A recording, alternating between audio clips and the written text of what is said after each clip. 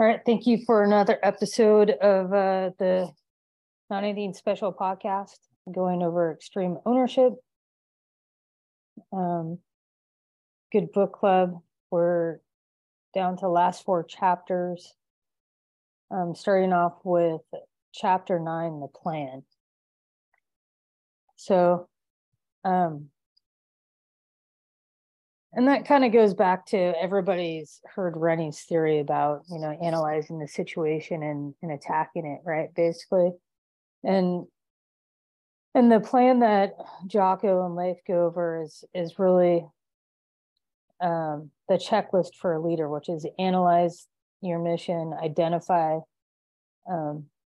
personnel assets, resources, time availability, decentralize the planning process, basically taking a step back and looking at your key players and what's going on, determine a specific course of action, empower key leaders to develop a plan, plan for likely contingencies, and mitigate. So I think, I know I personally try to utilize the, they call it in CAL FIRE, it was the management cycle. And a lot of people on the West Coast use the management cycle, which is plan it, organize it, staff it, direct it, reevaluate, and you just keep going in a circle. That's why they call it a management cycle. So it's pretty much the same thing, except for what I really like is how he's doing the decentralized command, and he keeps talking about decentralized command throughout the book, and analyzing what your mission is. And that kind of goes into analyzing is why are we even doing what we're doing? Why are we a detailer? Why are you having certain goals in life that you have? And it goes back to that whole book that we're eventually going to read in book club, which is The Why, right, by Simon Sinek, and really understanding your why. I can tell you my why for detailing is going to be completely different than Chris's why or both Ryan's whys for detailing. My why is my dad made me do it at 9 years old as a mechanic.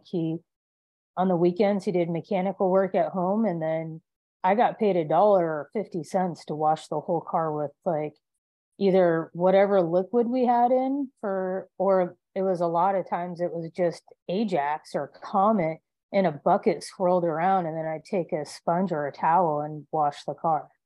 So that way the car was clean by the time my dad's clients got to the house to pick up their car. And so I enjoyed it because I got to work with my dad, all that kind of stuff. And then later on in life, I worked at car washes through high school. I did body shops through college. And then when I retired from the fire service, what do I enjoy? Because I kept doing it through the fire service. Well, that gives me my Zen time. So why not start a business? So that's my why. Chris, what's your why for detailing? So honestly, mine started out as therapy. Coming from my background, we had to maintain our units, patrol units, and our fire apparatus. But and I kind of took a passion in it, especially setting up a new apparatus or anything like that. But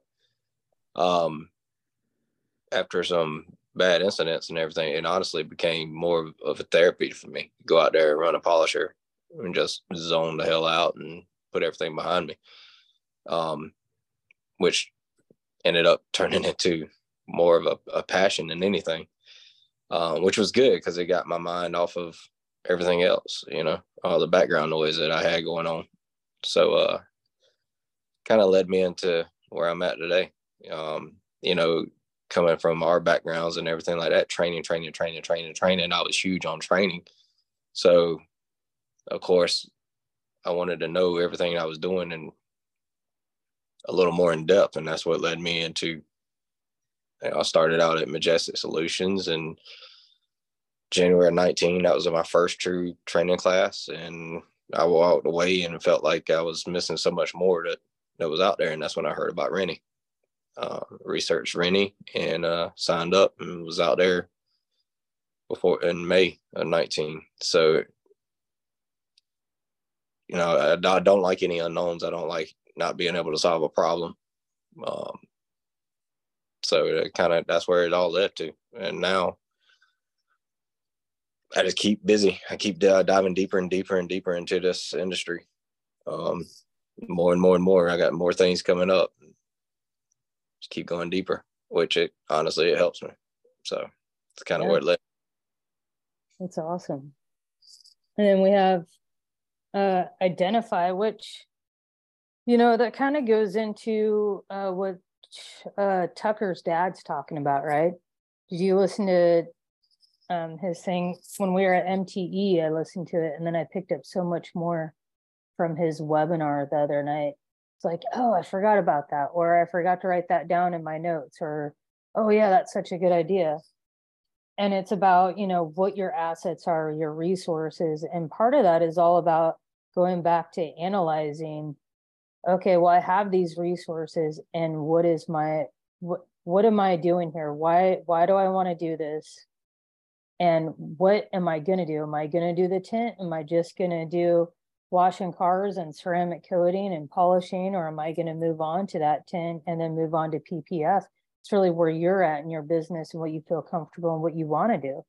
Like Jess told me I should take the class that her and Travis just took from, Josh's buddy, because she was like, well, you could just order the PPF pieces from whatever company, and then you could put it on the, you know, the door jamb area right there, and you could put it, you know, replace the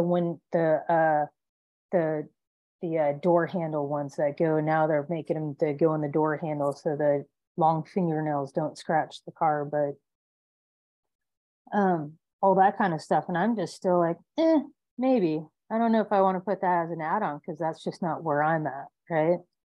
But I think like identifying what you have, and then the knowledge that you have, like you were just talking about knowledge, the knowledge, skills, and abilities of who you are, where you're going, your goals to where you're going, and then having those knowledge, skills, and abilities built up even more. I keep training, I keep listening to podcasts, I keep doing anything I can. I'll like freaking get on every, like the Paint Assassins website or SB3's website, or there's all these different Facebook pages, right? The Mafia's got such a unique hold on certain things, but that doesn't mean you still can't go out and seek other knowledge. Not everybody has the biggest brain, and when you're more than one person, it just becomes something more than that. Decentralizing the planning process and empower your key leaders within the team. I'm sure you do that with your guy, like you've talked about it. What's his name again? I can't remember his name. Vadim, that's it. So decentralizing yourself and kind of, you know, it's taking your hand off the weapon and putting the scope down and looking around and decentralizing. Okay, I don't need to look down the scope so much. I need to look at an overview, and then it puts Vadim up for the next leadership area. So how are you working with that? It actually has done very well. So, you know, at first he was always and like I said before on other podcasts, that he was always coming to me to making sure he was making that right decision. You know, I was forcing him to do test spots and telling me what we need to do, how we need to do it. It's funny as comes up, because this past week we actually had a perfect client for wash clay ceramic, you know, real quick, easy, boom, in and out. And I was busy working on one of the other vehicles, doing some other things to it, you know, some headlight correction and a couple other things. And I just cut him loose on it, you know, not one question, not one anything. He just knocked it out, you know. He actually beat me before I was done, which was, I was kind of surprised. I was like, wow, okay, now I'm starting to see, you know, and he felt very confident, which was good, because I know now, all right, now you're thinking, you know, now you're starting to see that light bulb come on, and so I'm just going to let him keep on, you know, let him do it.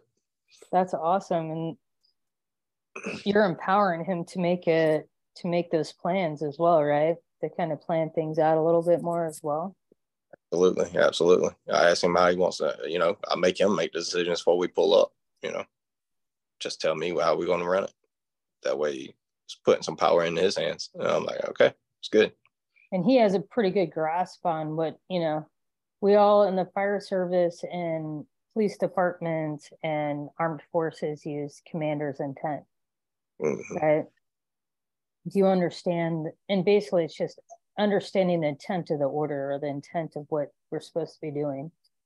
I mean, it's pretty simple on a structure fire, pretty simple on a lot of different tasks, but when you go to a bigger global picture, is like, even just for business, like I have a person that I'm bringing into my business, and she's, well, you're still like, it's your business, I'm just here. And she's a 1099 because she's a realtor, so she's going into the home coatings process, but still learning polishing and all that kind of stuff. So understanding my intent, and I sent her down to PNS, and she trained with Sydney for a day.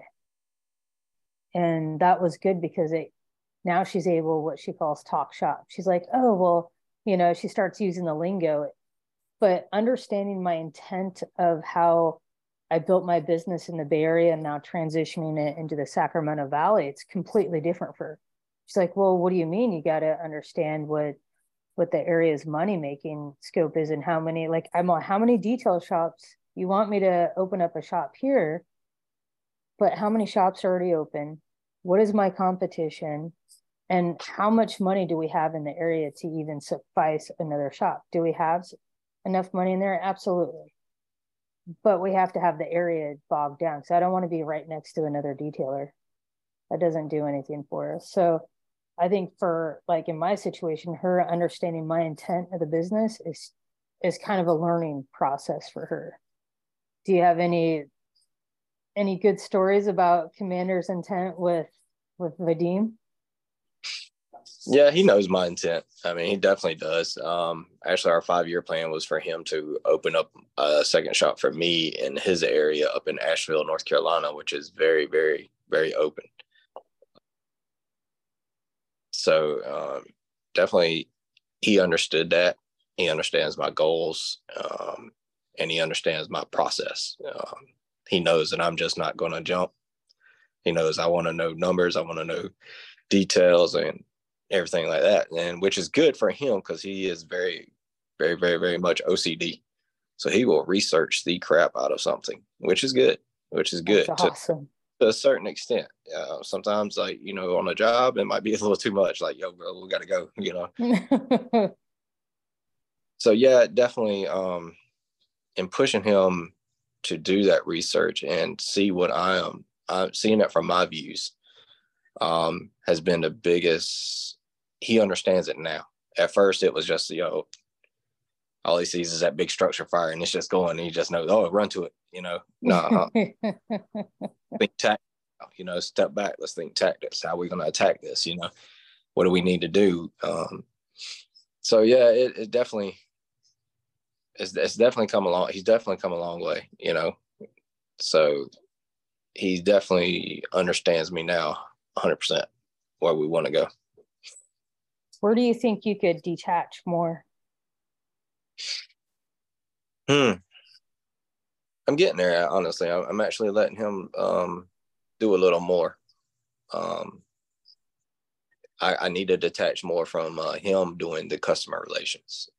I need to do that because I'm always the one to be speaking up. I need to force him more in front of those customer relationships and just discussions, I know he knows it. He's just that quiet person, he's just really quiet. So I need to force him more into that side of it. What about Redding Ryan? I'm just going to call him Redding Ryan because there's 2 Ryans on today. Are you there, Ryan? Might just be listening while he's doing stuff because it's still 4 o'clock our time. Yeah, it's still early. It's still early. He might be working. I was going to talk to him because he's got those employees that he's trying to bring up the ladder just a little bit more, trying to take a little bit more common sense approach to their plans and his intent to things. And is he there? There you are. Can you hear me? Yeah. So did you hear the question I asked you?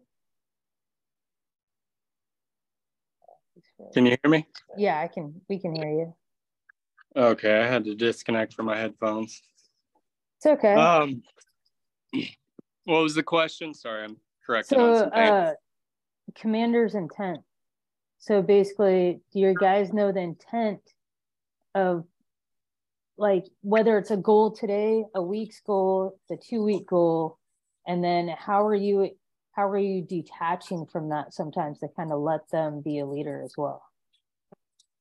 For me, I feel like where I struggle is trying to get them to understand the vision and see it, because I'll feel like they understand it and like what we're doing. And then we get going down the road and they have no idea, or something goes wrong. You know, for instance, we just did, say, a mobile job this week. And we don't typically go mobile too often. And we're doing 4 completes in a day. And so it was already going to be crazy, you know. And I laid it out for my guy. Like, hey, here's what we plan on doing. Here's what we're going to do. And I did not lay it out well enough, because I thought he understood. Same thing we're doing. We're just mobile doing it, you know. And we ran into issues. And thank God I read this book, these last 3 chapters this weekend, because it made me step back and think, like, okay, where am I wrong in this? And what can I do to explain this better and to plan better? Like, what could I have done so that this could have came out? And I ended up just pulling my main guy aside, talking to him about it, being like, hey, here's what we're going to do. Here's why. Here's what we're going to do to get it done in this amount of time. And he's like, okay, cool. No problem since then. So I guess it's just really sitting down and planning and having those briefings, you know, taking the time, instead of it just being a quick little 5-minute thing where I'm like, hey, here's what we're going to do. Because every time I sit down and plan and we have a big project, it goes well. And then just letting my main guy take it to the rest of the people and have their plan for that process on whatever way they want to do it in the best way possible. And then they come back and let me know. How awesome was that for you to realize that this week? Yeah. I bet that was pretty rad. Like, be like, oh. Well, it helps me not be a jerk too, you know, and not just get pissed off right away. Yeah. Well, but it also helps you become more efficient, because you're not having to go back and redo things. You're not having to go back and like, oh, we came up against this hookup because I didn't explain it well, or you did not understand the intent of what we are doing today because you didn't understand why. Yeah. And so there's no buy-in when there's no why, right? They don't know the why. So there's no buy-in from them to go, oh yeah, right on, dude. I'm right here. So that's awesome. Congratulations. That's a huge step, and especially being more efficient. That's rad. Yeah, it was cool. That's awesome. Let's see. Well, and how do you encourage questions and discussion? That's kind of a good one for you, Ryan, because you just kind of hit the nail on the head about, you know, how to encourage questions and discussion among your team, ensure that everyone is understanding the plan and the mission. You kind of just went over that, right? Yeah. You have the difference between not really explaining it as well or thoroughly, and for them to understand the why you're doing things, and then to go, oh, yeah, if I just take that, how long do you think it takes you? An extra 5 minutes to explain a little bit more thoroughly? Yeah, an extra 5 minutes, and just to deal. We didn't really know what we were stepping into because it was the first time we were going mobile for this company. So it was already kind of chaos. Like, they were pulling vehicles around, bringing some, like taking some, you know. And so we had to deal with that. And I'm sitting there trying to get ahead of that curve as much as possible, you know, while they're throwing it at me. And my guys are hard to keep. They're not keeping up with what we're doing. But me actually pulling him aside and taking that extra 5 minutes, taking that extra 10 minutes, you know, and explaining here's why, here's what they're doing, it made a world of difference, you know? And I didn't have to jump down my guy's throat and turn around, because that's what was happening. I was having to go back. I was having to fix things. And I'm like, no, we do this every day. Like there's no difference. And instead of me getting upset about it, being like, hey, what's going on from your perspective, hearing his perspective and being like, okay, here's mine. Where can we meet? Here's why I'm doing this. And whenever I take that approach and keep calm with it, things end up going just how they're supposed to, you know?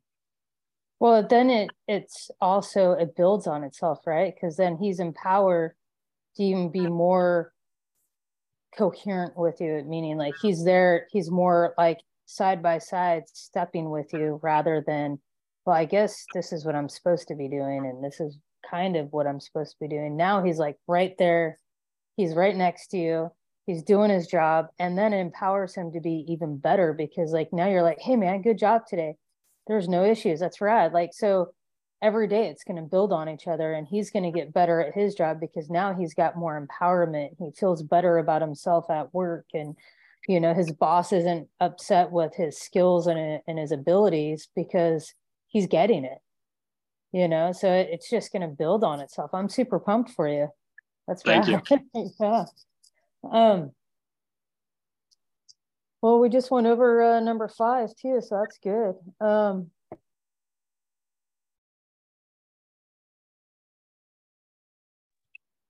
This is a good one. So if you were tasked to brief your piece of the mission, what is your game plan to deliver an exceptional brief to your team, and how will you do it? So I'll give you an example. We're going to go to the races. What is that town between Reading and Red Bluff where they have the races that are going to start pretty soon? Everybody comes and does those cars around the track there. And is it near Anderson? So yeah. So let's say your team is going to be in charge of wiping down cards with Bead Maper and all that kind of stuff. And how would you brief them to go out and do that? It's just fun. This is just fun. Like, yeah. Now let me put it this way. Now, how am I going to brief them on how to do that before listening to the book and reading the book again? Not as organized. Now I'm going to let every one of my team members know exactly what they're doing and then explain it back to me, just so we have an understanding. Okay, what are we doing? How are we doing it? What happens if we run into this? You know, go over any problems that may occur and find a solution for it. And that includes my team telling me what might occur, you know, because I may not be working on those things. And so just keeping that open line of communication. And I try to keep that with my employees. Like, hey, let me know if you run into anything. If you have any questions, let me know. I'll be cool. Like if you ask questions, like it's at the end of the day when, you know, you didn't ask any questions and something's wrong, and I go over there and nothing's done. And I'm like, what's going on here? That I have a problem. And so that's what I think moving forward. And this was a really good experience and just so happened to pop up at the perfect time that I could, you know, recognize it. I think that moving forward, because we're doing that same job once a month. And so we can just learn from it and grow from it and really plan it out this time. Okay, here's where we failed, or here's where we're, you know, running slow on, and here's where we need to step it up, and here's where we're doing good, and we'll keep it with this. I like how you said if there's any problems, this is how we're going to mitigate it. You didn't say the word mitigate, but same thing, right? There's a problem, this is what we're going to do. And that's, I think sometimes we forget to do the what ifs, right? I used to do it on the way to like a big wildland fire or a structure fire or a vehicle fire. I used to talk to my firefighters. It's only a couple minutes before we get there, but it's huge to go, hey, we're just gonna attack it like X, Y, and Z. It looks like this is what's going on. And then I would ask every single person in the engine. I'd have 3 other people be like, hey, give me a problem that can occur and how are we going to mitigate it? And each one of them would have to come up with a problem pretty quickly because I wanted their mind on the game. I wanted their mind on the fire. what can happen? What's a usual thing that can occur? And how can we mitigate that problem? You know, as simple as like, for some reason, the pressure relief valve gets stuck or whatever, like how are we going to mitigate that? We run out of water, you know, like there's so many different things that can happen on a fire, but it's the purpose of getting the brains, right, working towards something that they're having to do. And now their brain is already turning before the job. Their brain's already like in the game. They're ready to attack. So I just love that you're like, hey, if there's any problems, this is what we're going to do. So that's good. We're moving on to the next chapter. That's rad. Leading up and down the chain of command. You and I think, yeah, you and Chris are the only ones that really have multiple employees at this point in time. How are you guys leading up and down the chain of command? Chris? Mine's fairly easy. My span of control is very easy. That's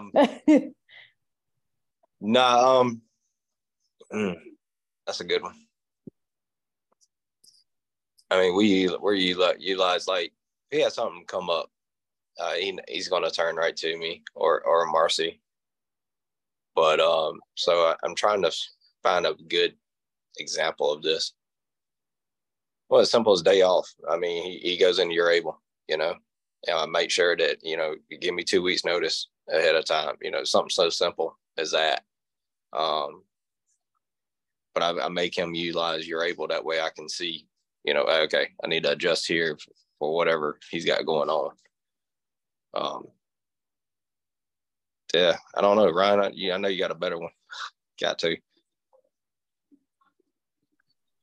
Yeah, I don't know. That's something I struggle with a lot, because people that I've had in place in the past, managers and stuff, I don't feel like they were the right people. And with saying that, I don't feel like they were led the right way by me. It's something that I struggle with. Like, I've read this book 5 times, in the Dichotomy of Leadership, and just trying to get a grasp on it.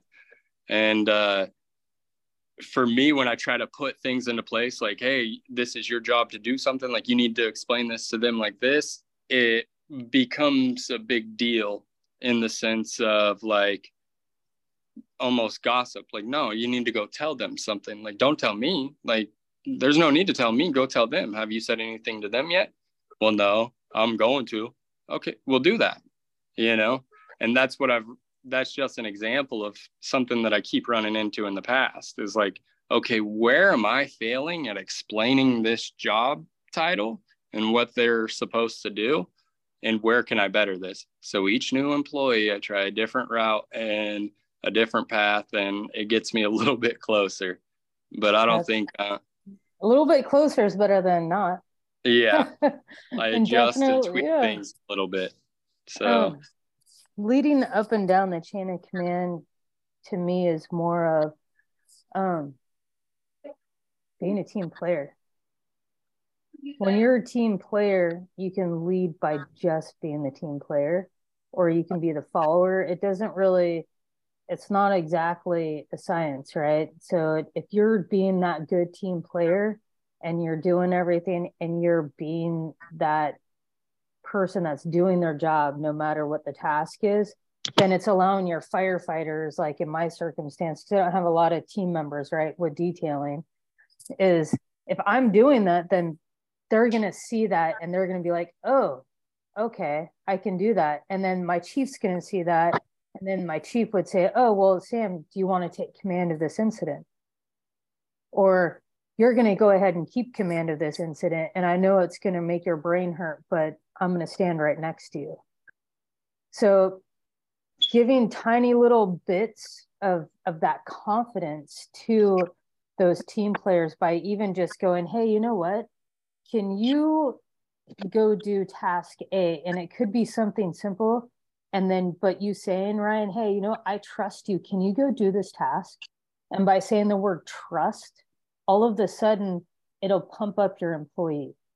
So meaning that the word trust is symbolic with, like, oh, my my guy like really likes me, like all of a sudden, like they just puts him in a different mindset by saying, hey, I really trust you to do this. Can you go do this for me?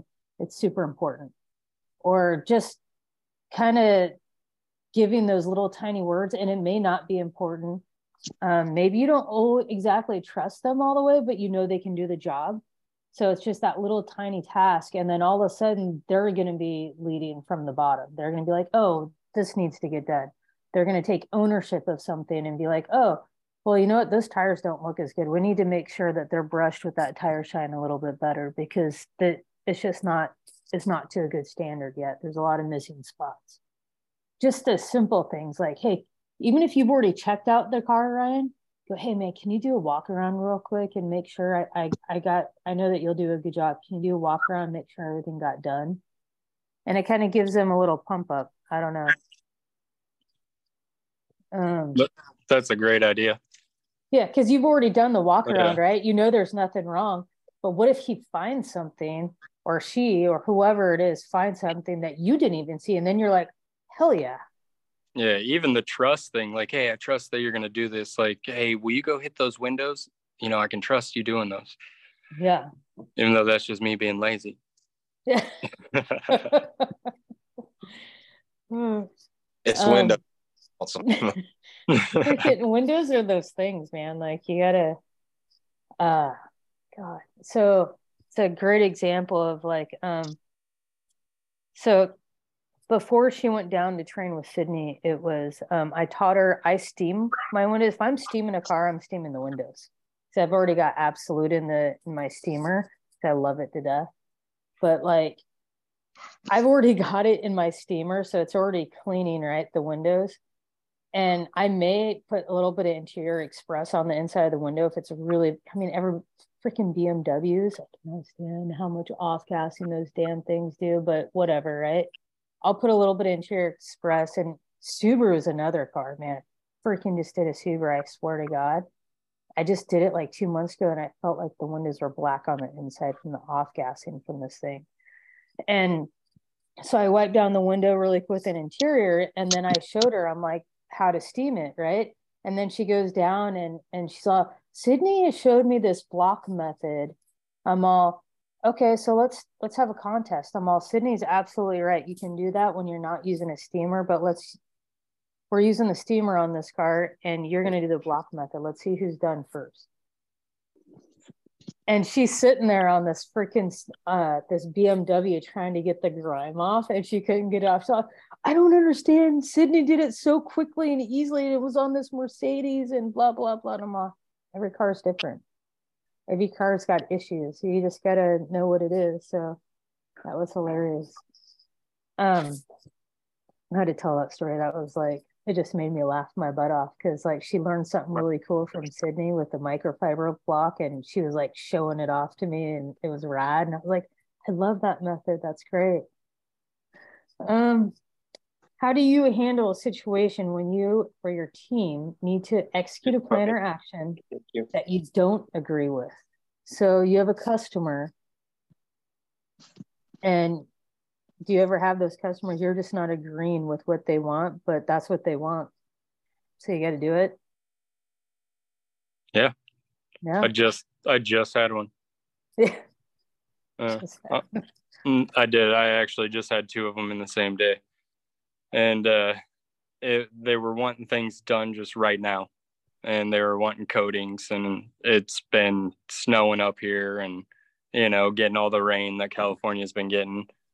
And this guy wanted a headlight restoration on 2 vehicles. And he's like, well, I need it back in this time and this time. And he thought he scheduled with me, but he scheduled with another detailer. And I'm like, well, I didn't have you in. I never spoke with you. Like, I'm not the guy you talk to. And he's like, okay. And he tried to force his schedule on me. So I just let him know, like, hey, here's my suggestion. Here's my recommendation, what we do.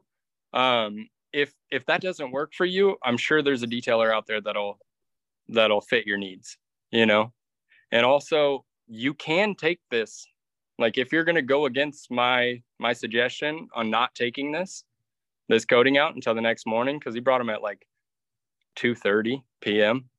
and I'm like, Dude. And so I was like, and if you want to take them, that's fine. Just know that coating's not going to last. And you just paid me $150, to do a headlight restoration for no reason. Like, you're going to diminish any protection I put on there, and it's just going to wear down. But that's on you. So if you want to do that, that's okay. And we can set up this wholesale account and you can keep doing that. But it ended up going well. And the same thing with another guy that called me and wanted to get a coating in the next day. Okay, well, can you do it Friday? Can you bring it Friday? Yeah, I can do it Friday. Can you have it done in a day? I don't know. Depends on what your vehicle looks like. I haven't seen it yet, Well, actually, Thursday. Can we do it Thursday? No, I can't do it Thursday. We have other stuff. If you want to bring it Thursday, it'll be done by Friday evening. I can tell you that, Oh, no, well, you can't just do it Thursday? No, and if that's not going to work for you, there's probably another detailer out there. I'm not gonna jeopardize the quality that I put out, and you can go see them. I just kind of nip it in the butt. Like, it doesn't get any further with me than that. So it was a long drawn out explanation. No, you're fine. Everybody's gonna learn from everything, right? So, so that's good. I don't care how long it is. Oh, is it Richard Ambrose got on? So that's good. Hey, Rich. We're talking about I'm not sure how long you've been on, but we were just talking about executing plans that you don't really want to do, but you do it anyway. Do you have any experience with that? How do I get on? Can you hear me? Yeah. I can hear you. Hey. Yeah. Hi. Hey. How are you? Good. Can you ask the question again? I'm still trying to figure all this technology out. Sorry. It's a no, you're fine. You're doing great. Executing a plan that you don't exactly agree with and having you and your team do it.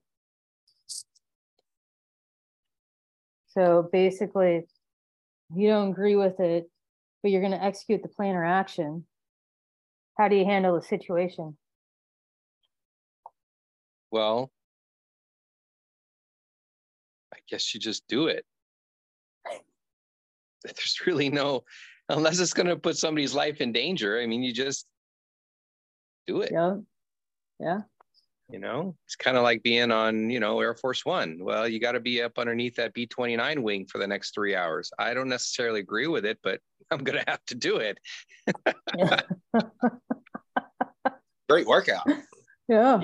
Shoulders. I bet your shoulders are achy after that one. You look like a T-Rex by the time you're done. So, like I said, it's just one of those things where you may not necessarily agree with it, but unless you're calling the shots, it's just something you got to do. That's why you're there. Yeah.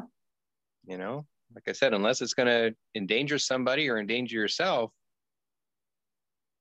just kind of go with it. So when you're making a plan, let's say you have a team with you. Let's bump it up. And anyone can answer. You love the hair. Anyone can answer this question. So it's not in the list here, but I just figure it's on topic.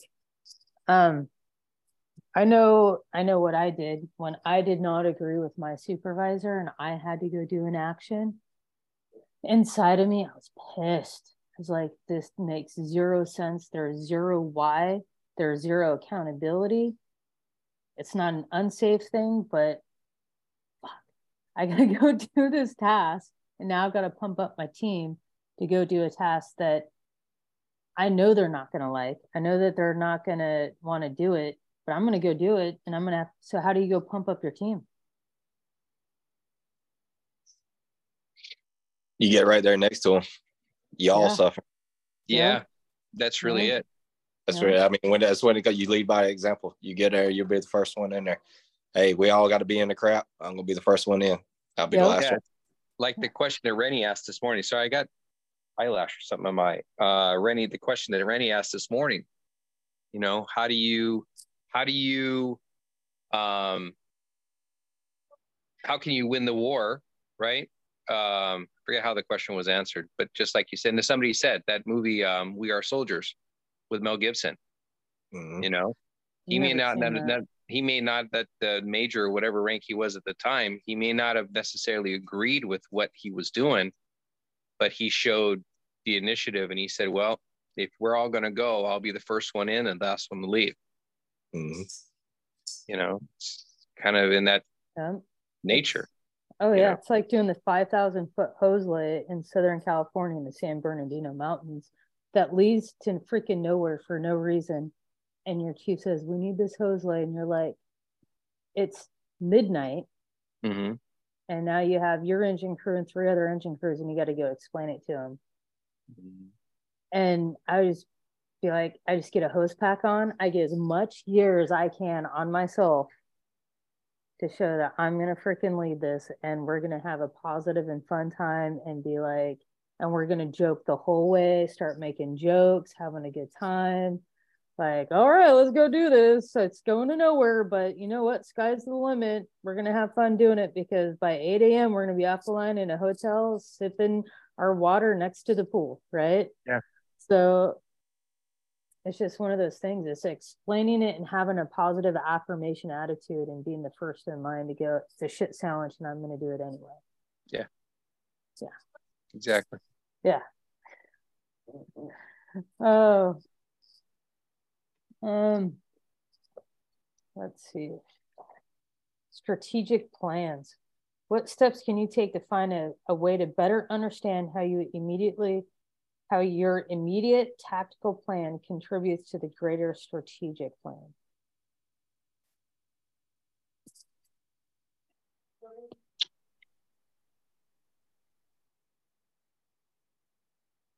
It's a good question.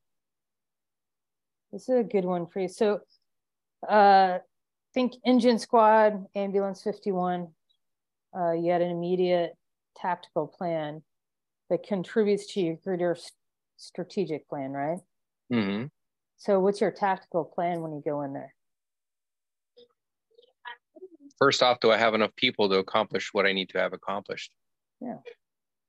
And then tactically, how are you, people didn't understand why you had the Visqueen, right?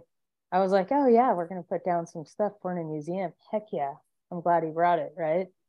Mm-hmm. But there was a couple people are like, what the heck is this? Yeah. That's a tactical thing that goes along overall to the strategic plan, which is also to keep the area clean and unencumbered like we were never there. Yeah, exactly. Yeah. Exactly. And it always changes. You know, there was a base of people that were coming in or that were there for the days that we had agreed on, but then there were also people that came 1 to 2 days out of the 3. Correct. So now you've got less people one day, you've got more people the next. So how do we put that all together and make sure that we get the benefit of all those hands, and make the project work and have a successful outcome? Yeah. And what do you tackle first? Right? Yeah, exactly. Yeah. Exactly. Yeah. Everybody grab a piece and just hit the polisher. If you've ever done fire department paint, Ryan got a view of that with a Pierce paint job. Ryan De Silva got that, had him up on a Pierce black. And the Pierce black is kind of like polishing, you know, those little side panels on cars now that aren't really paint. They're just like that plastic, and it's right next to the windows on the doors. And they're kind of like, it's not paint. It's like more like a plastic clear, and It's like either black. Pierce fire engine black paint is exactly like polishing that. So Ryan got a chance to do that. And yeah, hanging upside down. Yeah. Hanging off the side of it with the 6-inch pad on a 4.5-inch backing plate. Yeah, that was a lot of fun. Well, he learned a lot, though. He learned a lot. I did. Yeah. He learned a lot. It was strategic. I just put you and Chris Tavieres up there and let you go to town. Yeah, count me in this year, by the way. Yeah, you gonna go all 3 days? Yeah, I'd like to. My birthday's on the 27th, so I don't think I have any plans. So Oh, well, we'll do something special for your birthday. yeah, that'll be my birthday celebration. We'll do something special for you. Don't worry. Decisiveness amid uncertainty. That's such a good one. Oh my God. I had a captain that was,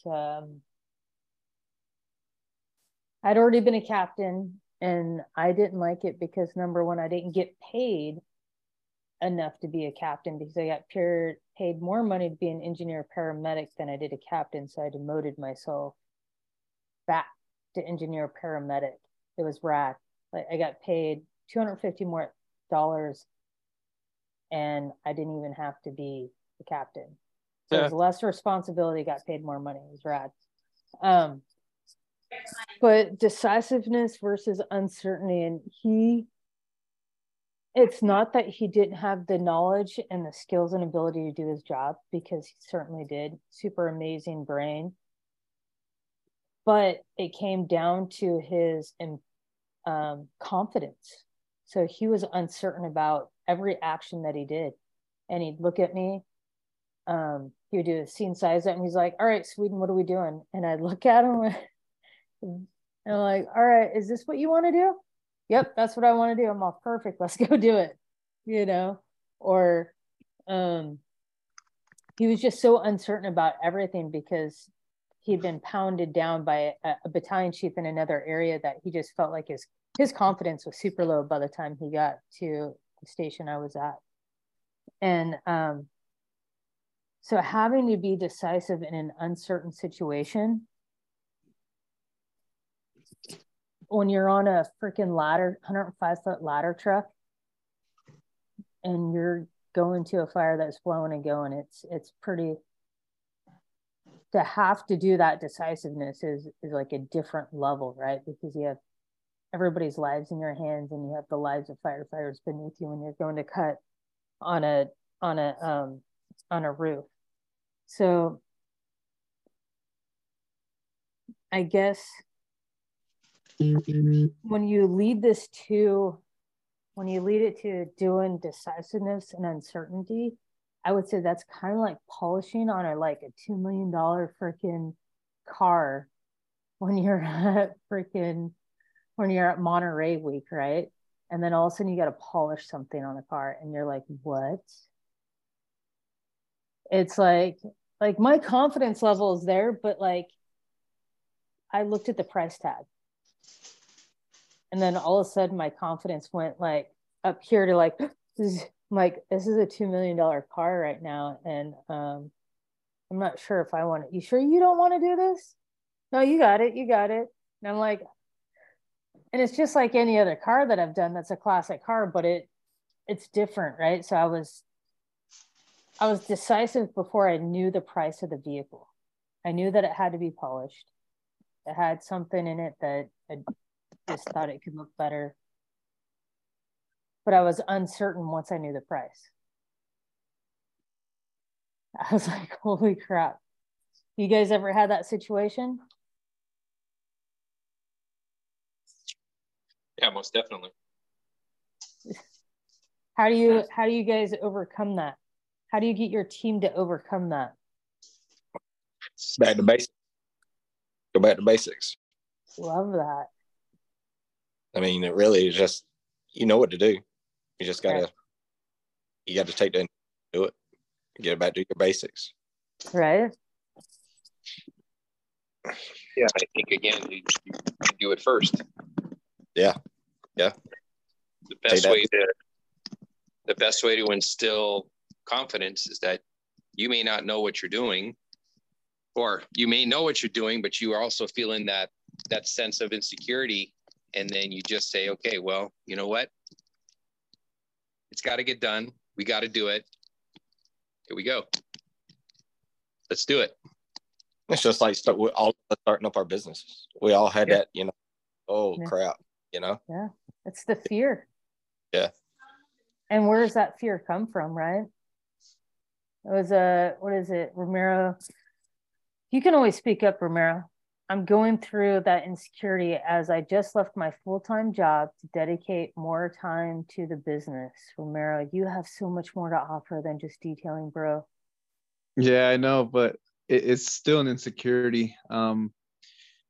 It's one of those things, having a house payment, car payment, you know, a young family, and always not having somebody that I learned from with a business. It makes it extremely difficult because I've have to deal with a lot of family members and, you know, even Dude, if parents you live, questioning. you need to understand your worth, Romero. I think that's Yeah. what you're at right now, bro. Because if I had a shop and you were right next to me, you would be like one of my partners without a doubt. You're an ASE certified mechanic.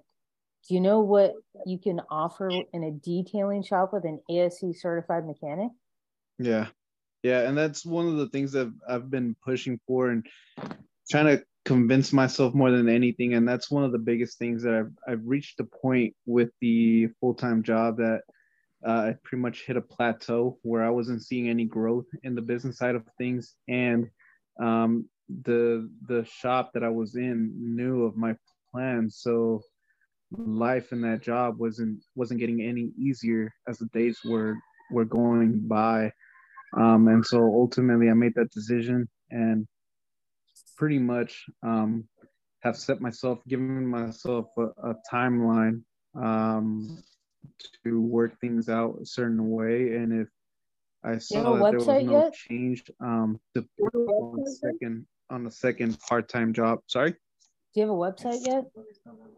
Sorry? A website. Yes, I do.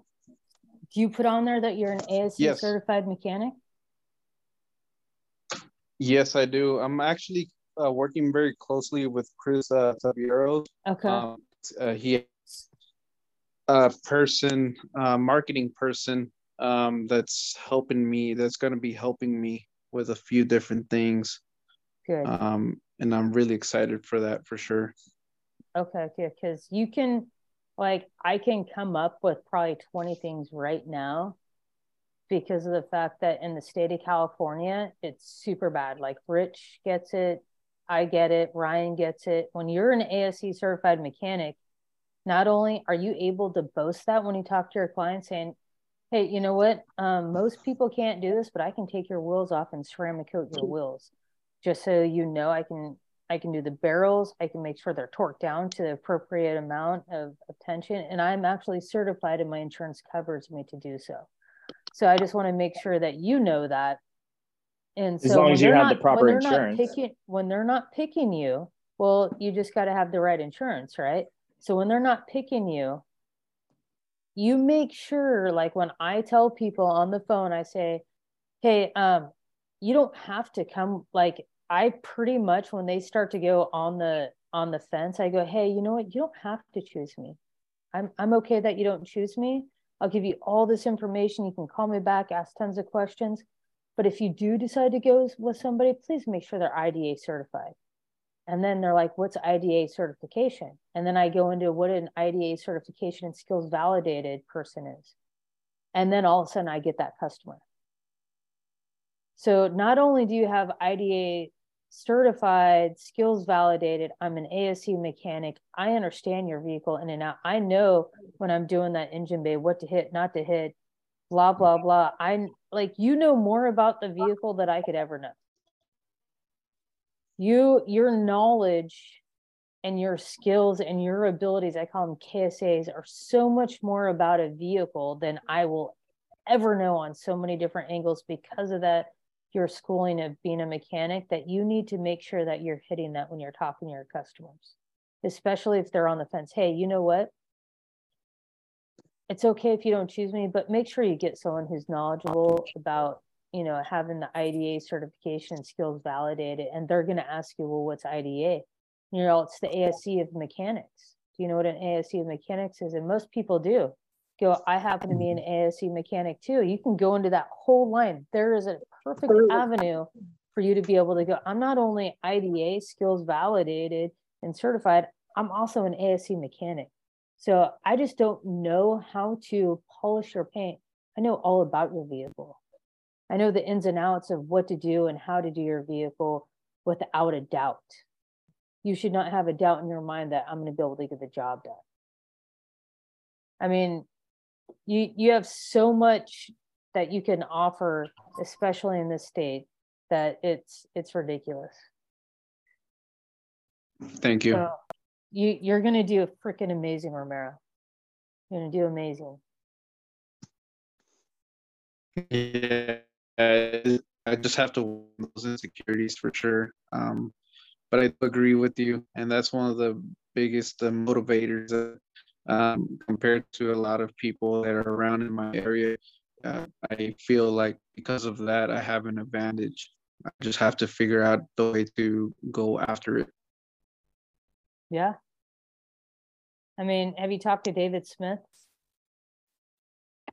Do you know David Smith? David Smith No. is a mechanic, and he opened up a shop in Alaska. His wife Nicole does all of the advertisement for the shop, so I would just kind of chew Dave's. Actually, you might want to call Nicole instead, because she does all the advertisement for Dave. So when you talk to David, he's a mechanic, so he does all the inspections and all that kind of stuff. Alaska has a different set of rules than we do. But I would definitely get a hold of people that are like the business that you can be in. And the only person I know in the mafia is David Smith. That's a mechanic and a detailer. Is there anyone else, Chris, that's a mechanic and detailer? I think I'm right here. Who? I'm master certified in BMW Oh, and yeah. ASE. Yep. Oh, I didn't know that. Corey, I think So the Alan, biggest thing is for me, I tell people that, but my biggest thing, sometimes, like I just had one that had a ton of water up underneath the carpets, and I told them it's not that I don't know how to do this, it's the fact that my insurance doesn't cover me to remove your seats. Because my insurance would be a whole lot more if I'm able to remove seats and remove wheels and stuff like that. So just with as small of a business I am right now, I don't pursue trying to get that insurance. Are you ASE certified, or are you BMW? Yeah, I'm ASE certified? master certified, and then I'm BMW European certified. Holy crap. So you don't carry the insurance for the mobile mechanics? Yeah, I don't have the proper insurance to fully do it, but I have just enough to do the detailing side of it. Okay. So and have you looked in the mobile mechanic side and how much that insurance will cost you in comparison to just detailing? No, I haven't looked into that. There's a just because I work at a shop as it is. I work at an independent shop during the day, and then I detail at night. Okay. But I'm able to get the customers from the European shop. So. Oh, okay. Yeah. So where are you based out of? I'm over in Oregon. I'm right there by Chris Lee and Adam Garvin. So I work 20 miles away from my house, so I'm able to actually get work out of the shop after 5 o'clock. So that way I can kind of do a little more different customers than Adam and Chris can. And I can also offer pickup and delivery. So I can pick up cars from the shop, take them all the way home, do whatever I need to do, and bring them back Monday morning.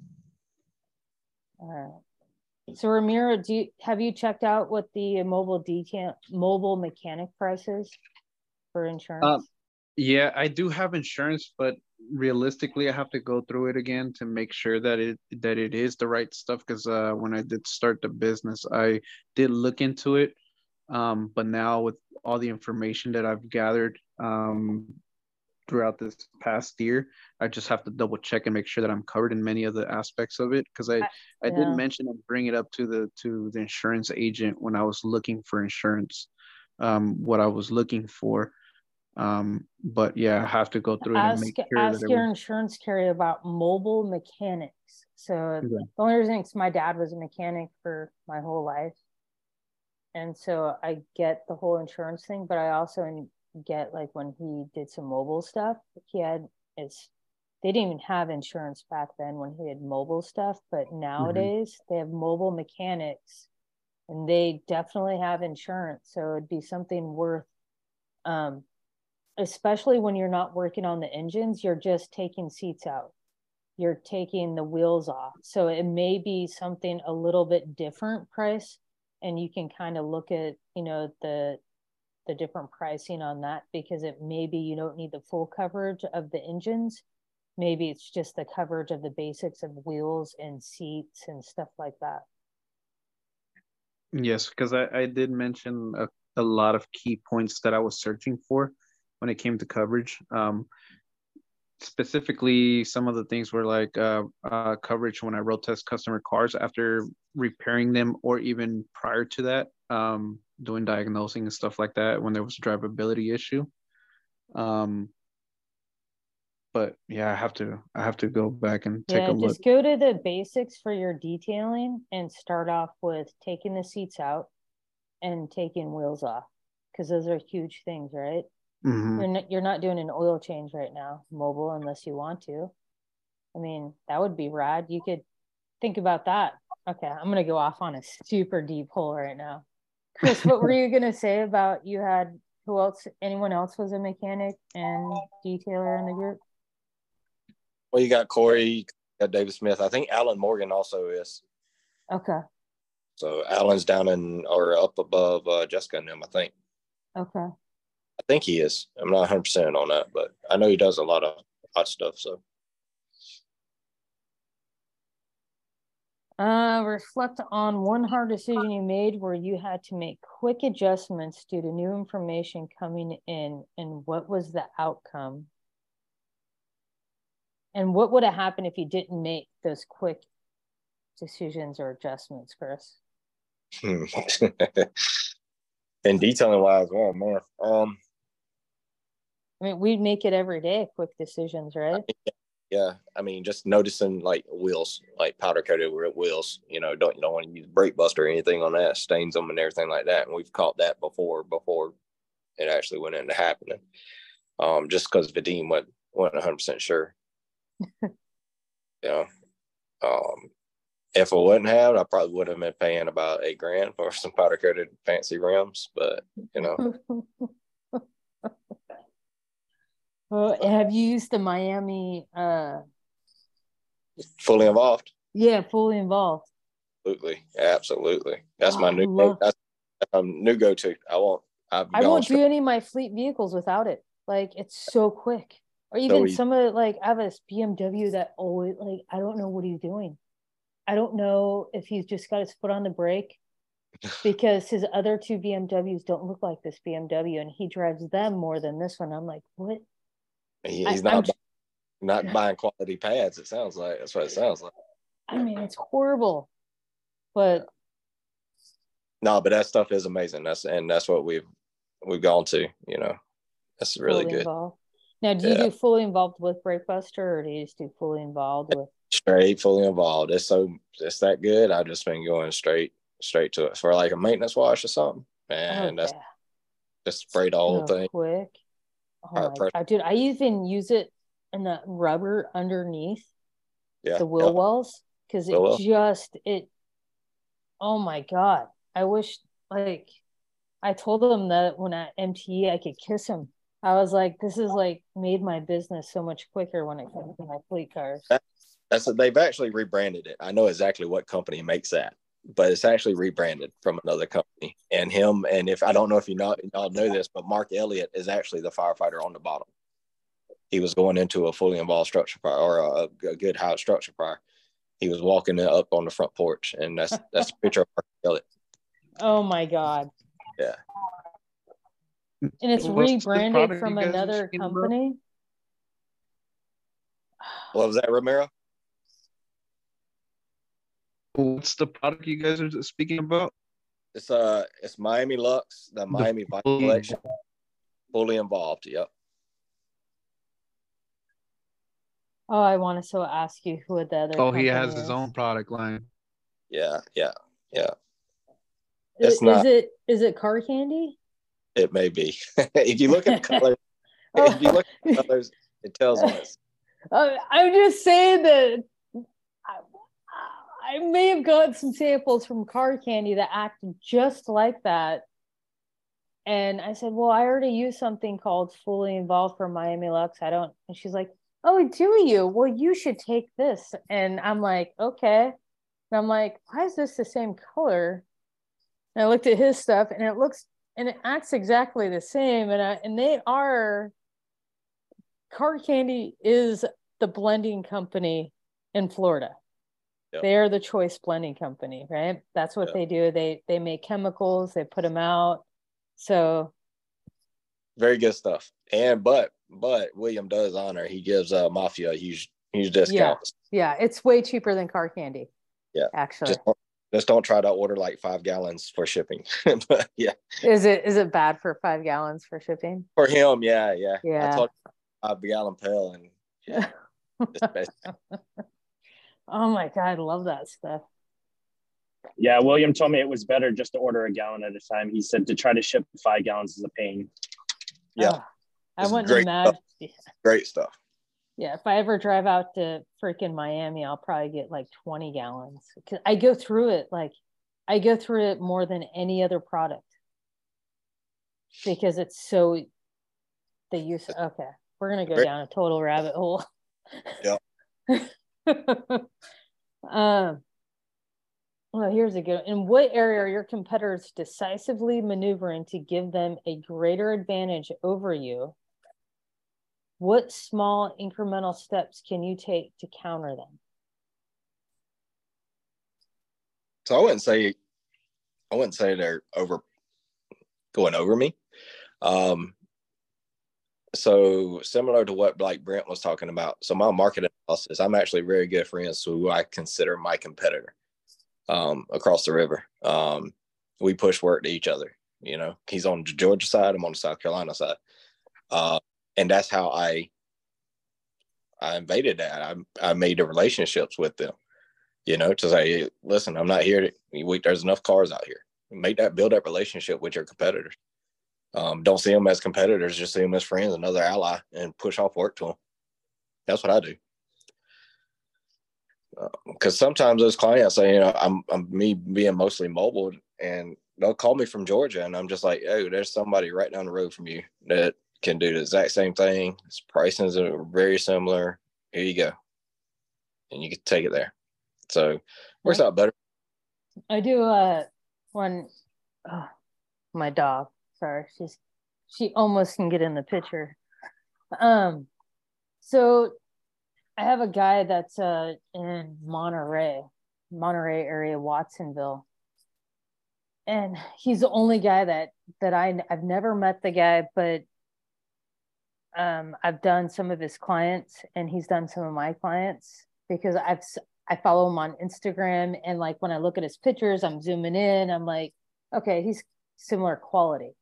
He's mobile, he's doing the same service. So I give him clients that I number one, that I just don't want to deal with anymore. Their attitudes suck.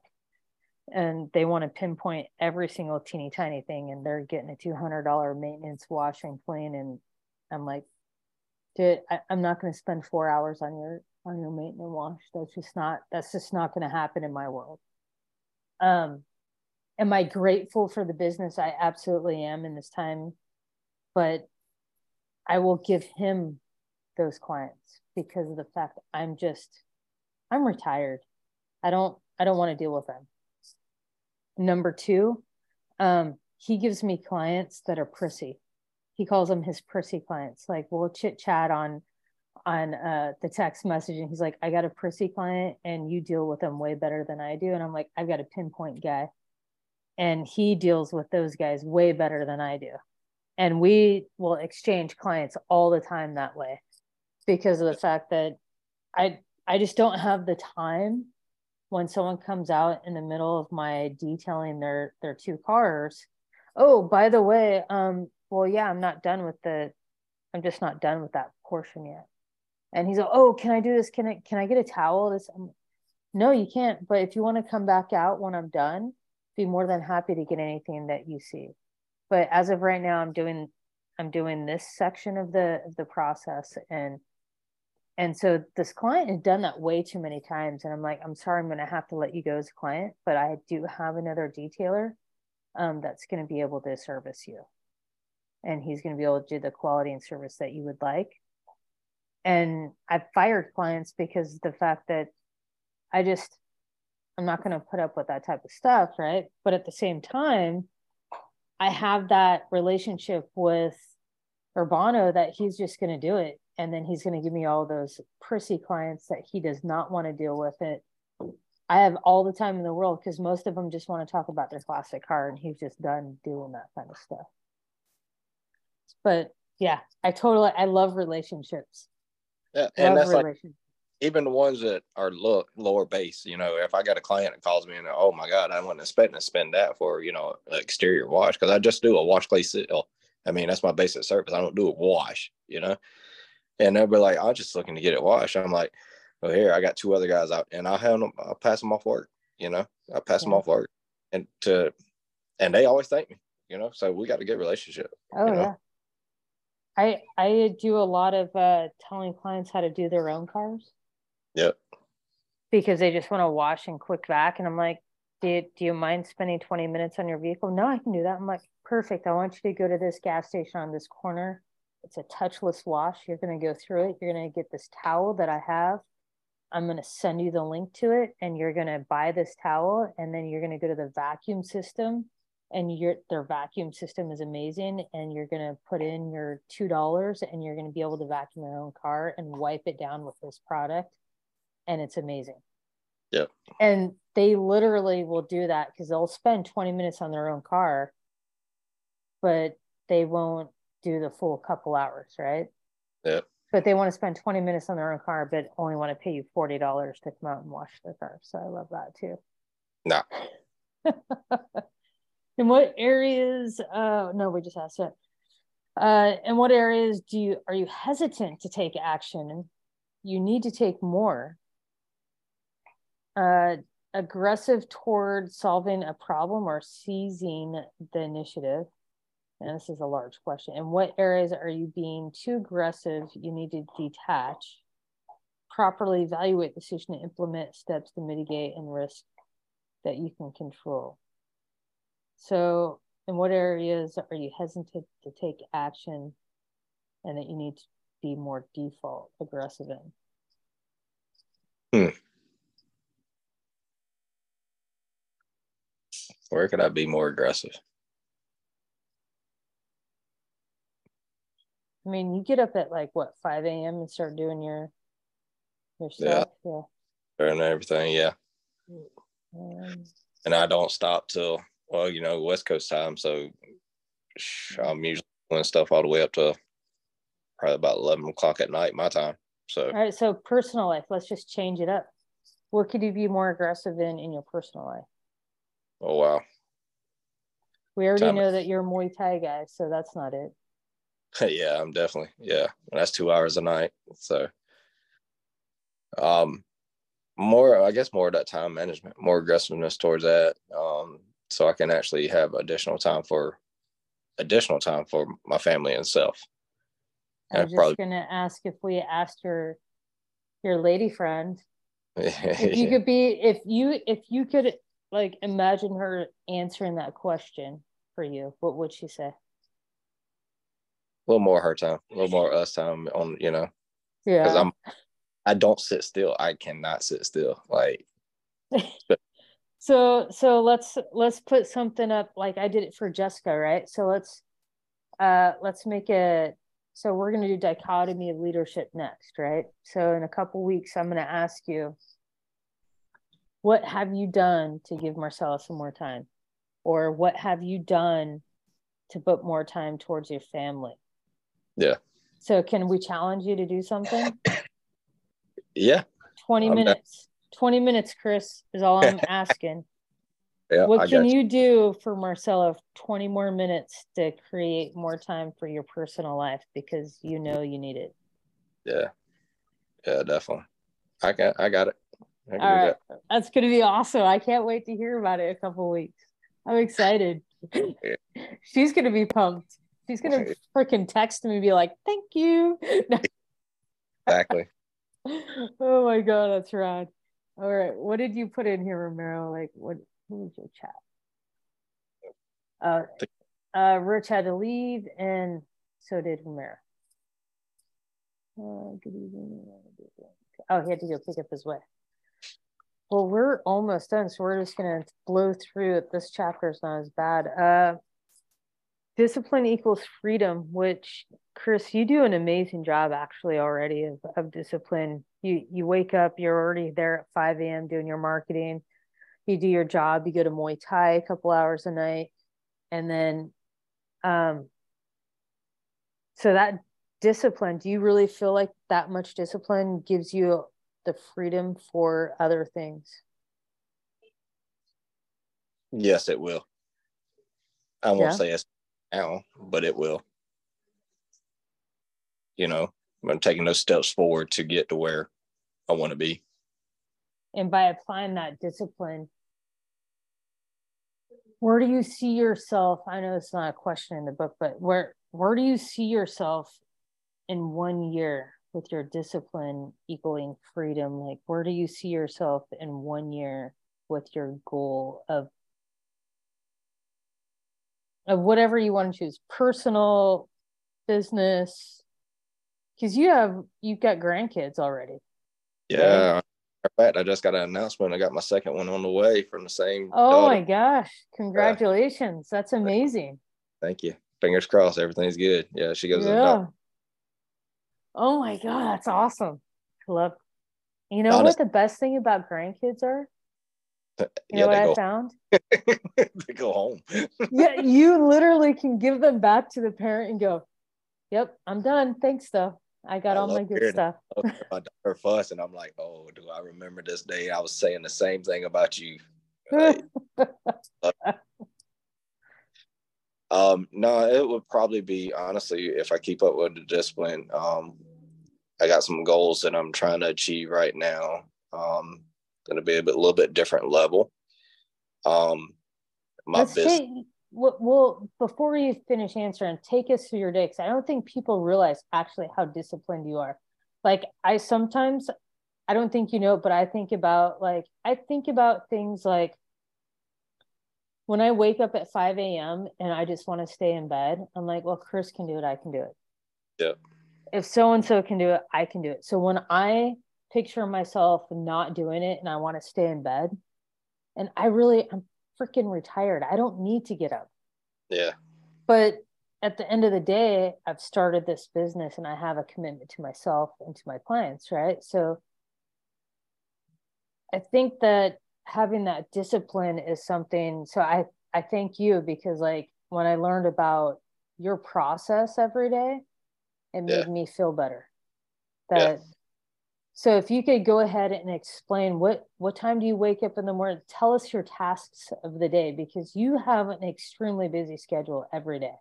Yeah. So usually in my wake up time, it will fluctuate a little bit based off my daughter's work schedule.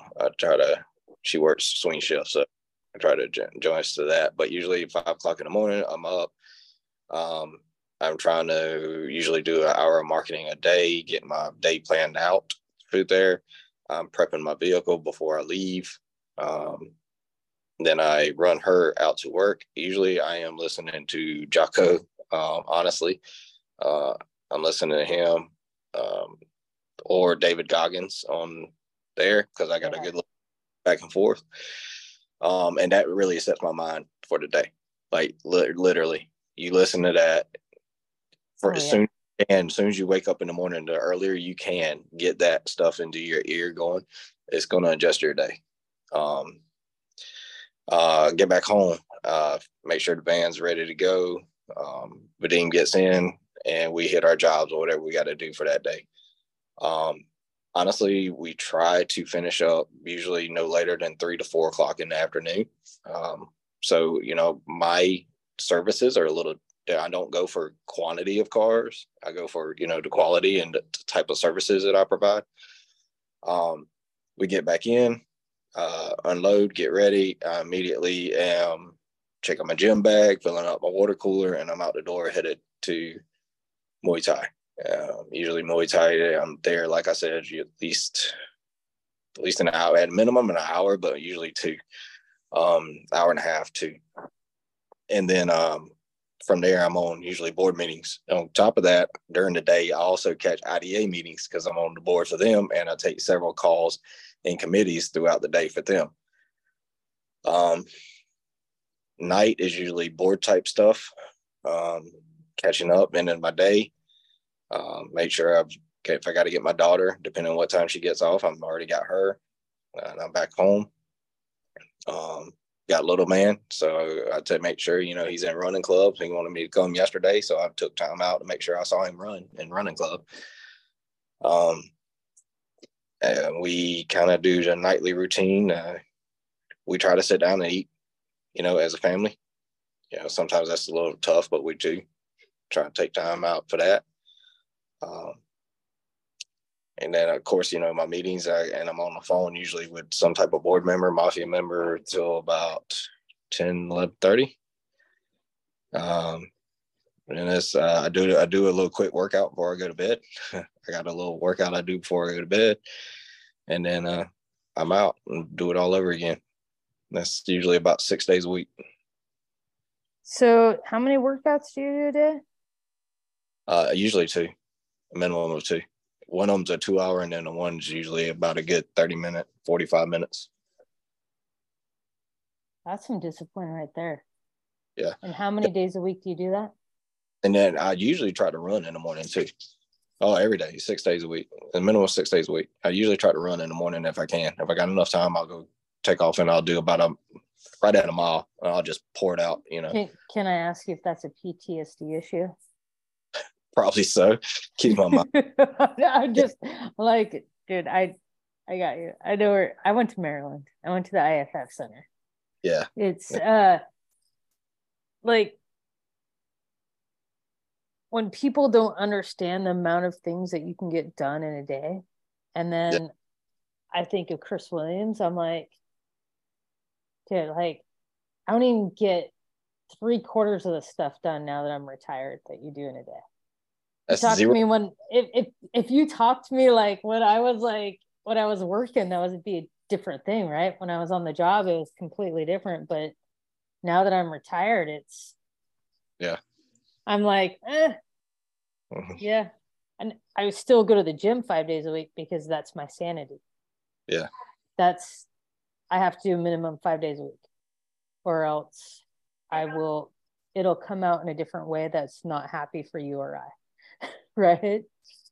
Yeah. That's zero coffee, 0 energy drinks, that's 0 sodas. None of that. None of that.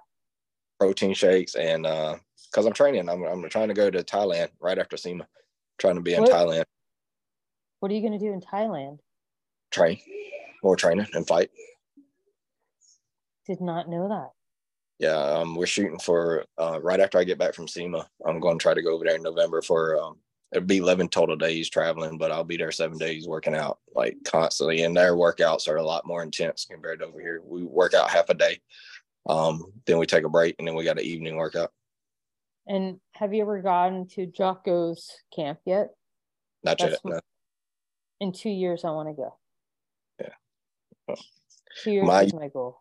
My goal for Thailand was actually pushed off, but I thought it was going to be pushed off, but it moved up on me. So I'm kind of excited about it.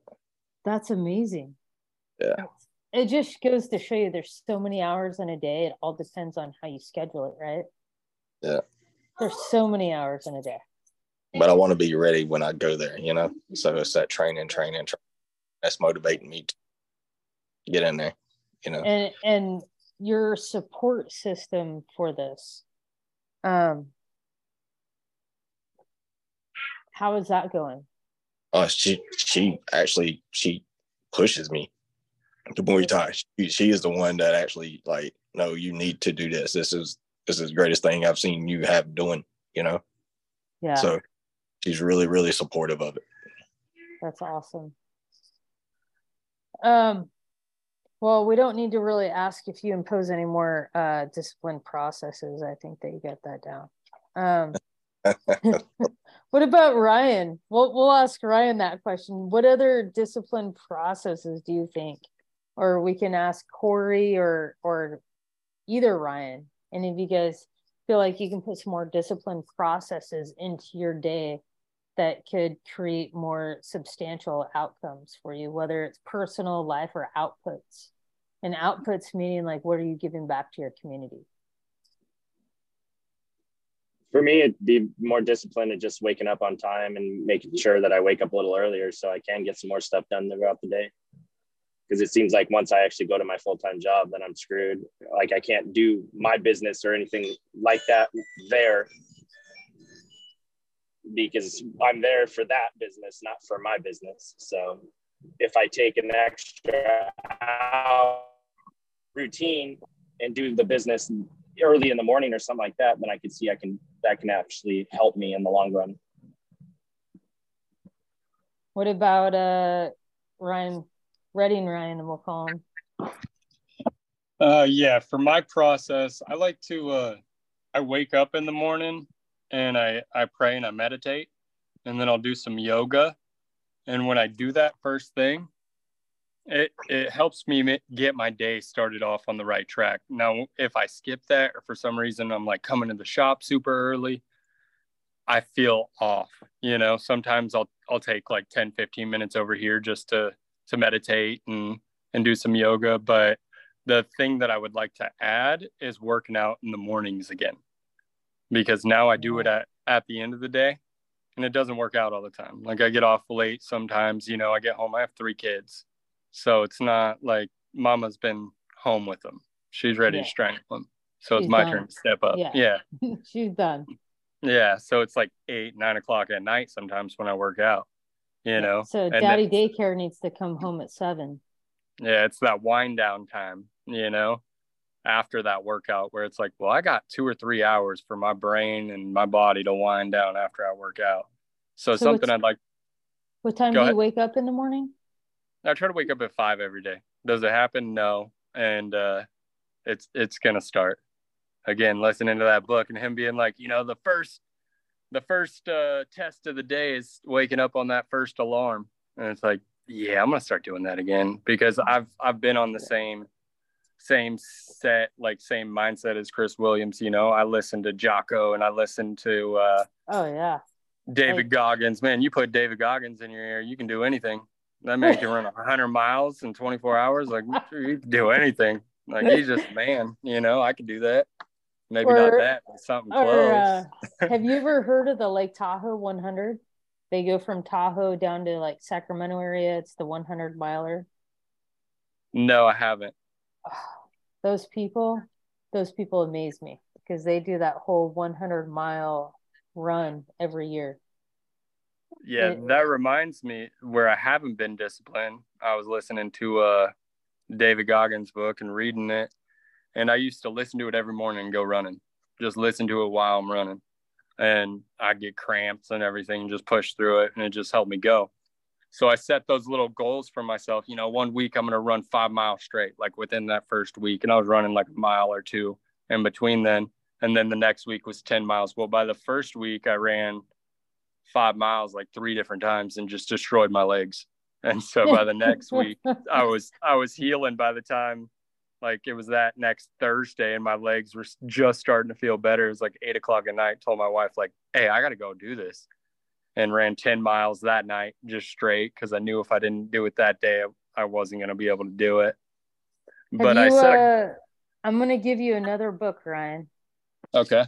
Because I'm sure Chris Williams, and if you haven't, Chris, and William H. McRaven, he gives a perfect speech on Make Your Bed. I'm sure everybody, have you guys seen the Make Your Bed speech by William McRaven?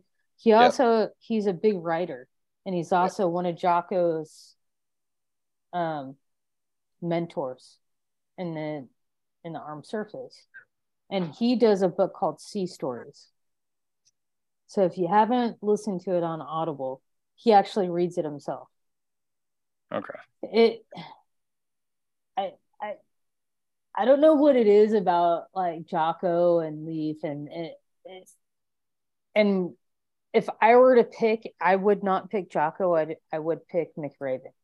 And the reason why, there are some stories in his books that I just round with, and I love Jocko, but even his mentor is like, he's like my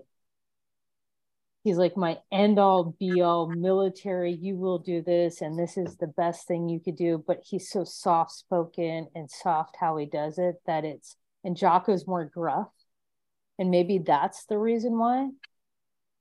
but McRaven is like very on it, but soft at the same time. And it is like probably one of my top 5 books is Sea Stories by William H. McRaven. And SEA? SEA, yeah, Sea Stories. Okay. And one of the stories he talks about a failure that he had, that he thought he was going to get fired from being a naval guy. And his extreme ownership of that story is just amazing. Another book that he does is called The Hero Code. I know. I literally I don't listen to the radio.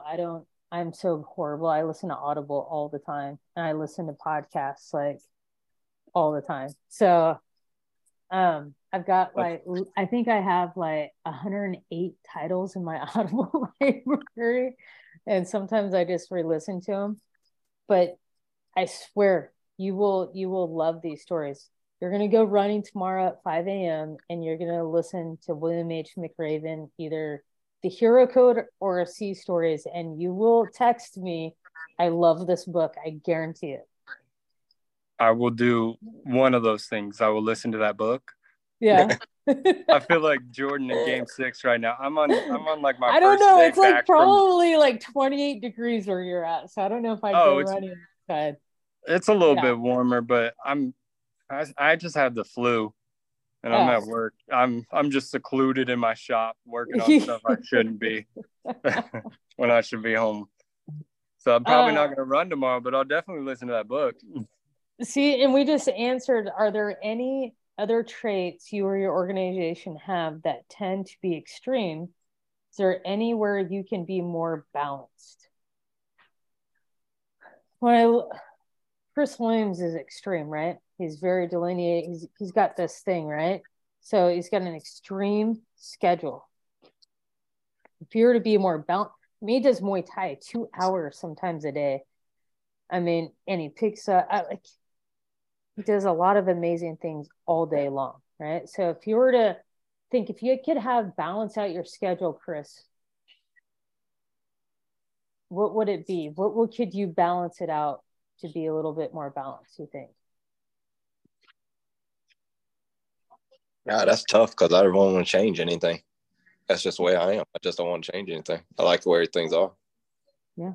But if you could balance it, what could you balance it with? If you could add your 20 minutes, you could add a half an hour, you could add an hour, 10 minutes, 5 minutes to balance out something, what would it be? And it's okay if you say nothing too. I mean, if I could get Vadim up to, where he could run a business, which, I mean, that's not going to be possible right now, but to where he could take care of the business a little bit more, to give me a little bit more me time, whether it be the family side or more training side, that'd be great. I want to get to that point where I can kind of back away from my business and let things go so I can, of course, build him up, but that would definitely help me along my little craziness world I got going on. So I know that for me, I need to walk my dog now that it's stopping to rain. I know it's weird, like saying my dog, but my dog is like, dude, my dog is a rock star. Like, I started training her in the fire department to be a search and rescue dog, and they were going to pay for it before I got retired out. And so she's got these mad skills, but at the same time, because she was being trained that way, she has to be with me so much. Yeah. So I think more time with my dog. And if you ever watch my TikToks, I'm always taking a TikTok of my dog, like going to work with me. I call her the detail dog because she's always going with me everywhere, down to the Bay Area and stuff. But I think walking her more would be the perfect balance of my life, because I've worked out 5 days a week. That's all I really want to do anymore in my life. And walking my dog more and spending more time with my dog because she deserves it.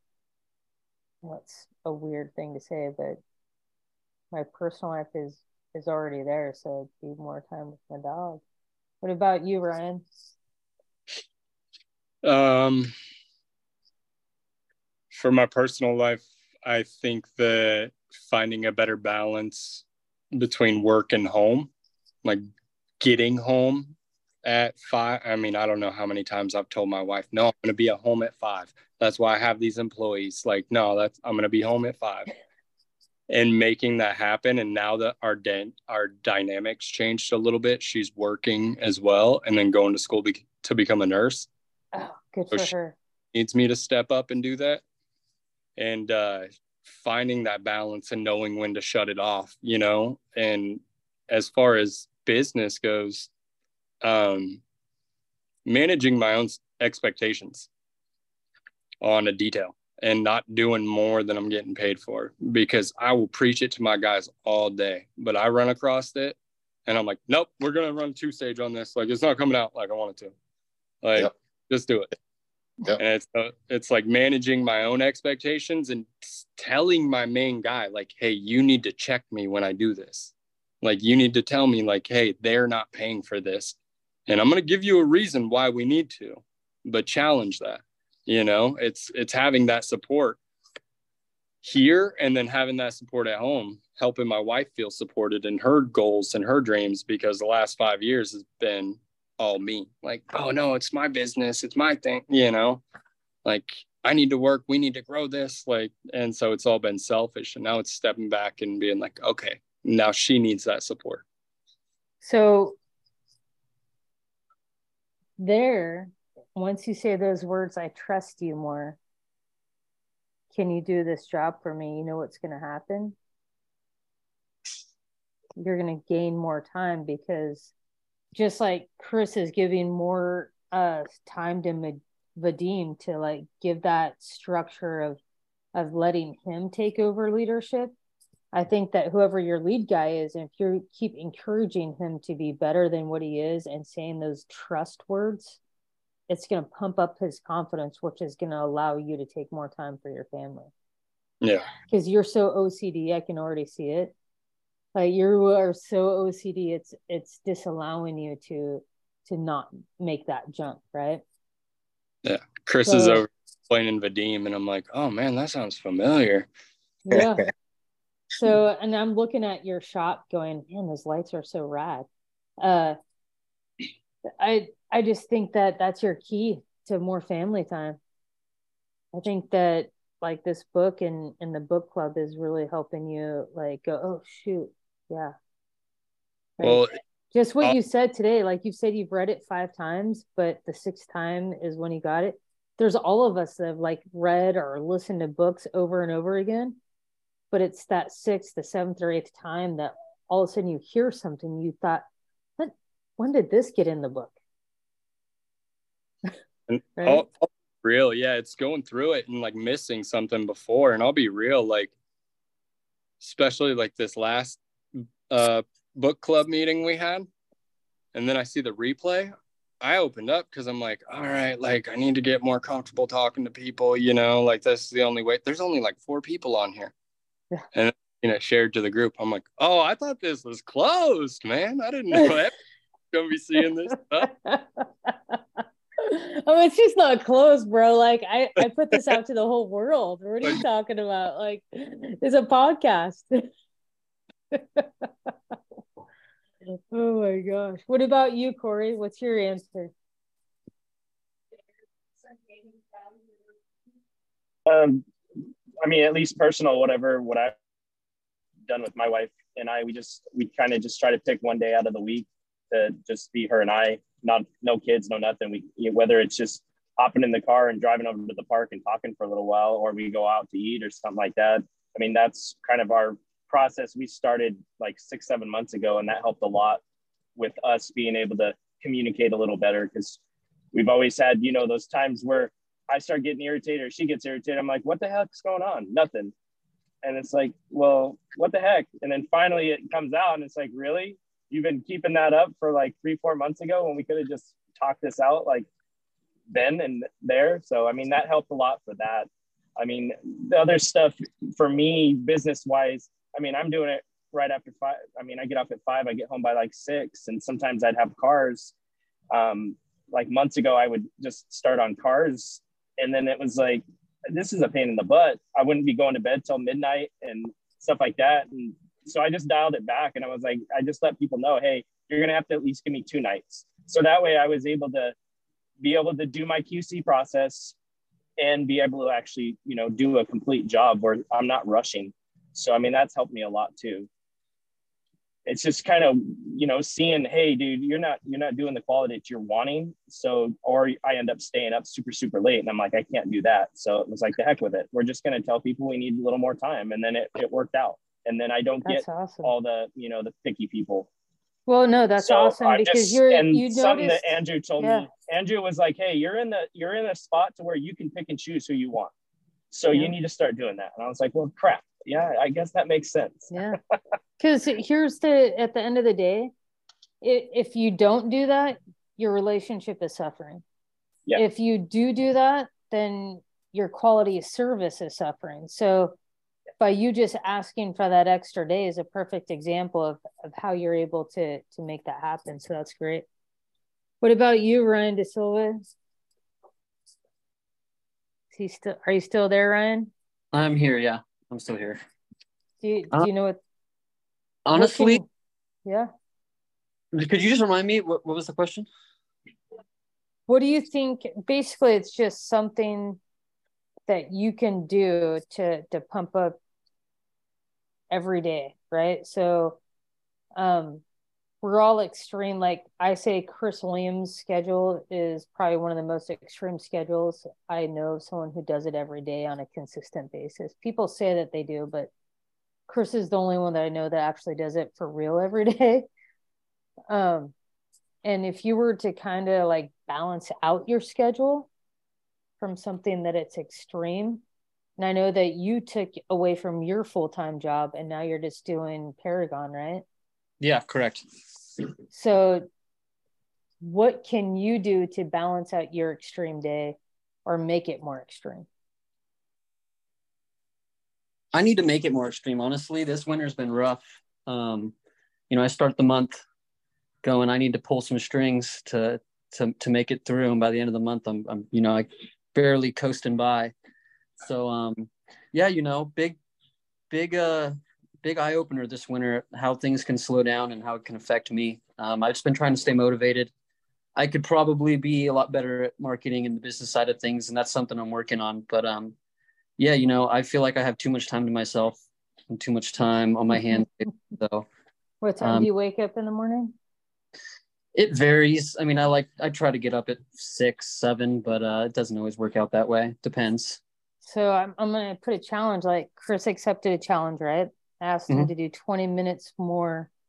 It's not a day. It's just 20 minutes more somewhere in his week with Marcella. So I'm going to ask you, give me 2 days out of the week that you're going to wake up 30 minutes more. And then when we do dichotomy of leadership, I'd love for you to explain, if you're willing to take on that. I mean, it's kind of hard. You're on a podcast in front of people, so you kind of got to accept the challenge, right? Always up for a challenge.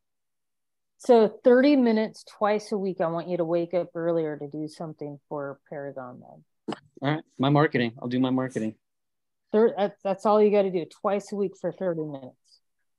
I can do that. And then I want you to tell us in a couple of weeks when we do dichotomy of leadership, how that's changed and if you've seen a change. Because it'll probably take about a month for you to see a change, but maybe a month or 2. But I want to know the change that's happened with you and how you feel about it. Challenge accepted. I'm right on. Totally up for that. Perfect. Ryan, I don't know what Ryan's just gonna Ryan's just gonna have to start trusting his other employee a little bit more so he can get more time for his wife so he can do daddy daycare. I gotta get a phone call with Jessica Rook and steal her 90-day employee thing and just re-go through everything. Jessica Rook is probably one of the most underutilized, most intelligent people I know about leadership and business. Like, she should be corporate somewhere. I've had so many talks with her about so many different things, and she's got so much knowledge, skills, and abilities, like more than I could ever imagine, that she needs to be running some huge business, and she could do it so well with so many different things that she knows about. Pretty amazing. Her organization like draws me into where I'm like, oh, I'm so disorganized compared to you. Like, I need to have a conversation. Like, I need to just get like, okay. She does not take care of her. Like, if you can ask Chris, like, she doesn't do Jessica though. Jessica literally does everybody else but Jessica. So like, her challenge, and she's still working on the challenge, because I talked to her about it. I'm like, hey, how did it go this week? You know, like, it's just, I think we challenged her 5 or 10 minutes, right, Chris? It's just something super small, right? And she's doing it a couple of days a week, but the huge thing is that she does everything else in life besides Jessica. So her challenge is to do Jessica, right? But yeah, she's freaking amazing. She's one of my heroes for sure, in business wise. She knows what she's doing. She's got a Chris Woolman problem, huh? Yeah. Yeah. For sure. For sure. What are we going to challenge Corey to? Corey, I don't know you that well. We're going to have to challenge you to something. Everybody gets challenged. I'm going to do my dog walk, an extra dog walk every day for 5 days a week. Yeah, for me, some of it's going to the gym more too. Well, and like I said, my biggest issue is waking up on time. I got to be out of the house by 7. And lately I've been waking up at like 6:30, 6:45. Then I'm like, oh shit, dude, I gotta go now. You need to do the 5 a.m. club, but let's start you off. That's kind of where I'm at. I'm like, I need to get up by 5 and start doing some marketing what stuff. What time do you go to bed at night? During the week. Usually 10:30 is when my alert goes off and says, hey, get your ass to bed. Okay, I'm going to challenge you to wake up at 5 a.m. twice or 3 times a week. All right. What do you think? 2 or 3 times a week? Whatever you choose. I'll do 3. You want to do 3? Yeah, let's do 3. Harder to go home, man.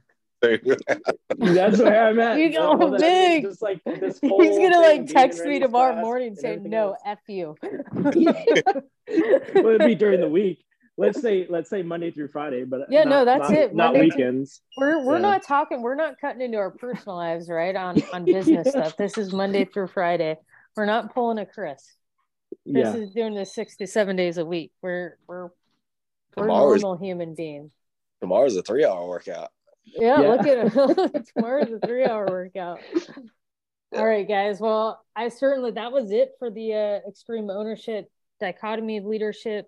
How many of you have dichotomy of leadership already or have already read it? So you got Ryan. Have you done that, Chris? Dichotomy of leadership? I haven't, just bits and pieces. I'll go through it. Okay. And so that's our next book is Dichotomy of Leadership, and we'll start it in 2 weeks. Is that good enough for everybody in 2 weeks? Yeah, is the workbook that goes with it? There's not a workbook. It's just going to be me flying by the seat of my pants. Okay. So you come up with your own questions. Dude, I come up with questions all the time, so it's good. Great. we'll be having fun. If you guys have anything, I'd love for your input. It's always great. No, I just like the questions. That's the biggest thing is if we read a book, at least have something to go off of, to get the conversation going. Oh yeah. You said with like the key points. It's key points. And the huge thing is just learning from each other and going through the book and understanding, like, there's so many different things that extreme ownership brings, but the dichotomy of leadership explains extreme ownership and the why of extreme ownership, I believe. But it'll definitely be if you haven't read it, it's an amazing book. or if you haven't listened to it, it's an amazing listen. So we'll do that in 2 weeks and we'll have fun. And then you guys don't know, I'm doing another podcast, so I'll plug that one. Starting it with Tony Mazel, and we're doing the science of detailing. So we're going to start that in a couple of weeks. It's just about the science, like understanding pH balances and more of a thoughtful process of what detailing is. There's no business or anything involved. It's basically going over chemicals and that kind of stuff. So like I said, I'm retired. I have a lot of time on my hands with, there's only so many customers I like to take on per week. So you guys have a good night. Thank you so much for participating. Yeah, no, thank you. Yeah. Thank you. See you guys. Bye, guys.